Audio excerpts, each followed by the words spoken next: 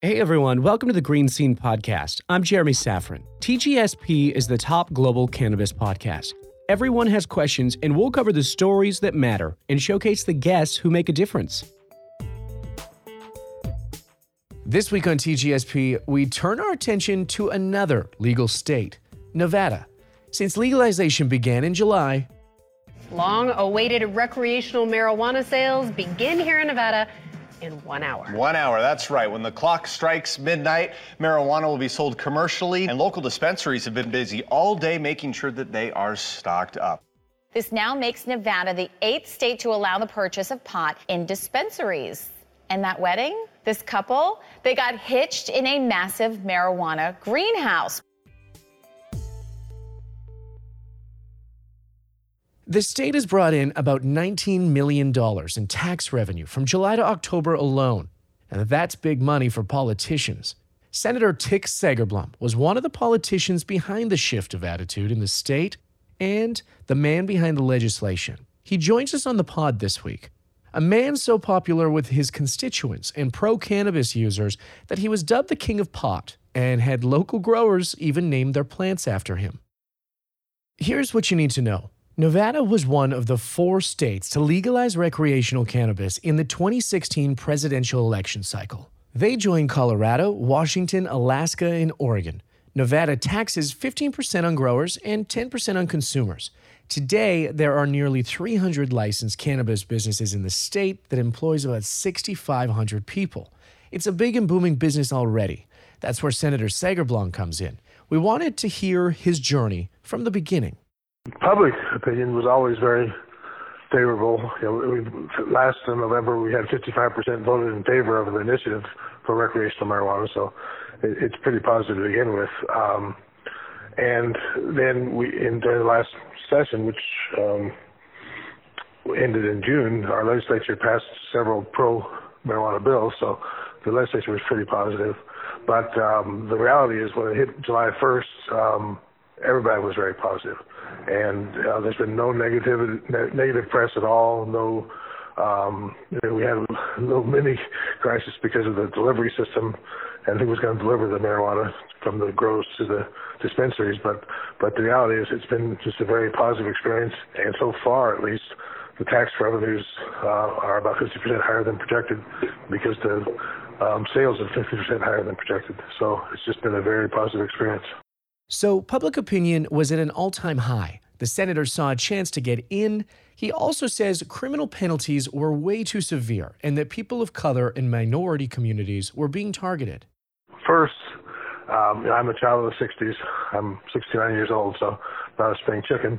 But right. I can remember back in the 60s when we were all smoking pot. It was illegal, but it was kind of an accepted thing. And it looked like, within a matter of years, it was going to be legal. And then I worked for President Carter in the 70s, and again, in D.C. and around the country, it looked like things were going to move to the next step and go legal. And then when Carter lost and Reagan took over, everything flipped. And instead of going forward with legalization, it went backwards to just say no and became really like heroin. The criminal penalties were exorbitant.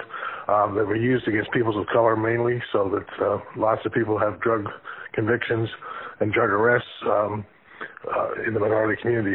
So, but then seeing things evolve as they would, the reality is a lot of people were still smoking pot all along. Right. So having to do that undercover. But seeing how the public mood was changing, I just thought now's a good time for me to get involved because the reality is I knew as a drug, I don't promote drugs, but if you're going to use one compared to alcohol and other things, it's the best one there is. So I just figured I'll jump on the bandwagon. Let's see where this thing goes. And truthfully, it's been one of those things where you're riding the wave, and I'm not sure if I'm in front of the wave or it's pushing me or I'm pulling it. But I tell everybody, you think where things going to be in 6 months or a year, double that because things are just going at light speed. I just saw this recent poll with 64% of the public in the country favor recreational marijuana now. So it is. The politicians are way behind the curve with respect to this issue. The voters and the public are far out in front of what the politicians are willing to do. Now, people in Vegas refer to Tick as the king of pot. A humble man, the senator says that Nevadans are here because of more people than just him. Well, truthfully, I get credit for a lot of things that a lot of people have done over the years, and but I've been willing to put my name out there, so everybody gives me credit. But the fact is, it's been a collective process.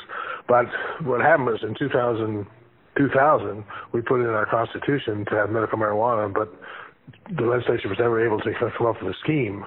And then in 2014, I think it was, the Colorado and Washington State both voted for recreational programs. At that point, I said, there's no reason Nevada can't have it too. So that's when we really pushed in the legislature. We've been pushing, but not hard. But for the 2015 session, we pushed for a dispensary system for medical. And everyone said, no, it's not going to happen. And it turned out there was no opposition. So we got that through with the 2/3 vote. The governor signed it. And then we were off to the races. But the best part about it was we didn't have an existing medical program, so we didn't have to take a program and put it into the government system. So we started from scratch. We used the best standards available for recreational, so that our medical program was basically equivalent to a Colorado-style recreational program. So in 2000, after the voters approved it, 2016 approved recreational marijuana, we were able to just take our medical program and literally just flip a switch, add a 10% tax, and we were recreational. So that's why every other state that has gone from medical to recreational, they usually, the initiatives give them a year to implement it. They've taken longer than a year. In Nevada, we actually came out 6 months early. We only took 6 months to implement it because they said we already had the system in place. And then tonight in Nevada, the pot pipeline's back up and running, slowly. Some dispensaries restocking their shelves after what was shaping up to be a distribution disaster. All of these bins were filled. When Nevada kicked off legal recreational marijuana sales this month, shops like Las Vegas Relief could barely keep up with demand. Edibles especially flying off shelves. It has been insane, actually. It's been more than we have anticipated. It made headlines across the country and around the world. A shortage. We asked the senator about this. Well, first off, that was a little bit of a misnomer. What it was is there was an issue about who could deliver the marijuana from the grow to the dispensary, and so the governor issued an emergency regulation to deal with that issue, but it never was an emergency. But it made great headlines. In fact, a lot of people focused on Nevada because we had this, we ran out of pot, which sounded like a great story, but we never ran out. But here's the reality. The medical industry, in anticipation of going recreational, had developed huge banks of oils and things, so they had a pretty good store set up for July 1st, but once July 1st hit and the demand was there, they started to work that supply down. And as you know, the plant takes about 9 days to grow, and then you got to treat it, whatever. So there is a curve where we have to ramp up production. Most of the grows are doubling their square footage, and so there will be plenty of marijuana in next spring, for example. But I think right now there's probably, at least for some products, limited supply. But that's just to be expected. Anytime you double the amount of purchasing, there's just going to be that between when you have it and when you expand, there's going to be a little bit of a limitation. But the products are there, the grows are there. It's just a matter of getting through this 3-month window. So it's Vegas. They get millions of visitors a year, and the senator believes that also means big opportunity. Segerblom says they need to create spaces for users. This is a perfect place, in my opinion, to encourage people to come here and purchase marijuana, and that, of course, helps our tax revenue. But ironically, we encourage people to come here, but then we have to say, by the way, you can't use it anywhere because you can't use it in your hotel room, you can't use it in the Strip, we have no public consumption lounges, and you can't take it back home because that's crossing state lines. So buy it but don't use it, which obviously is never going to happen. So from my perspective, we need to create some type of a public usage ordinance. I would like to see have lounges, have venues, have streets, little Amsterdam Street, places where you can limit people there to 21. But the reality is people are doing it anyway. So let's publicize it, encourage more people to come here, and then monitor it, see how it works. And if it works well, that's great. If it doesn't, then we can change it. But you can't just ignore what's happening because people are buying record amounts and we know they're using it. So let's acknowledge reality. But another problem, cannabis is still a federally illegal drug, which means that the casinos can't touch it because, again, they're federally licensed. So what does this mean for those millions of tourists? Well, they've been very hands-off or standoffish. They don't encourage it, obviously.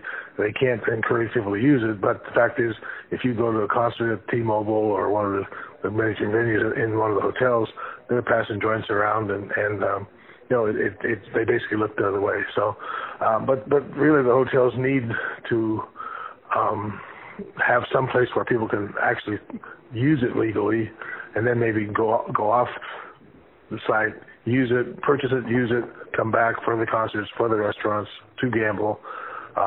But so far they're very clear they don't want it on their properties because that's the law. But they're kind of looking the other way because they know it's happening. Nevada businesses have already raked in millions in cannabis sales, and the state government is getting their fair share. It was originally estimated that the government would take in around $100 million in tax and fee revenue in the next 2 years, but that estimate could be far short of what actually happens. Job growth in the sector is up too. Well, as far as job growth, we're actually reaching out right now to try to get a hard number, but it's definitely in the thousands already. And again, more people all the time. One of the tribes just opened a major dispensary downtown, and they hired 100 people just for that one store. So it's a huge number of things. But the other aspect, which I'm really pushing again, is just Nevada is a great home base for a lot of these companies. What's happening is it's always been a very localized industry. Each state has its own little mom and pop places, but now it's starting to consolidate, and there's a lot of brands that are multi-state. And to me, Nevada would be the perfect place for those companies to be based because we have no corporate income tax. We have great corporate laws. We have great transportation. So particularly with the California market there, if you're in California but you're in other states, why not be based in Las Vegas? And then you can monitor all of that. Plus you can do Colorado, you can do Oregon, you can do back east. So I think we have a great opportunity to be the base for the cannabis industry, just like we are the gaming industry. So, as states gear up to compete in this space and attract businesses, what makes Nevada different? Tick says it's their laws. The government, really, at least in my perspective in Nevada, is not doing anything other than the fact that we just have the best laws in the country as far as tax laws and corporate laws. And we're just a very business-friendly place. I mean, you can do things here that you can't do in California and other states.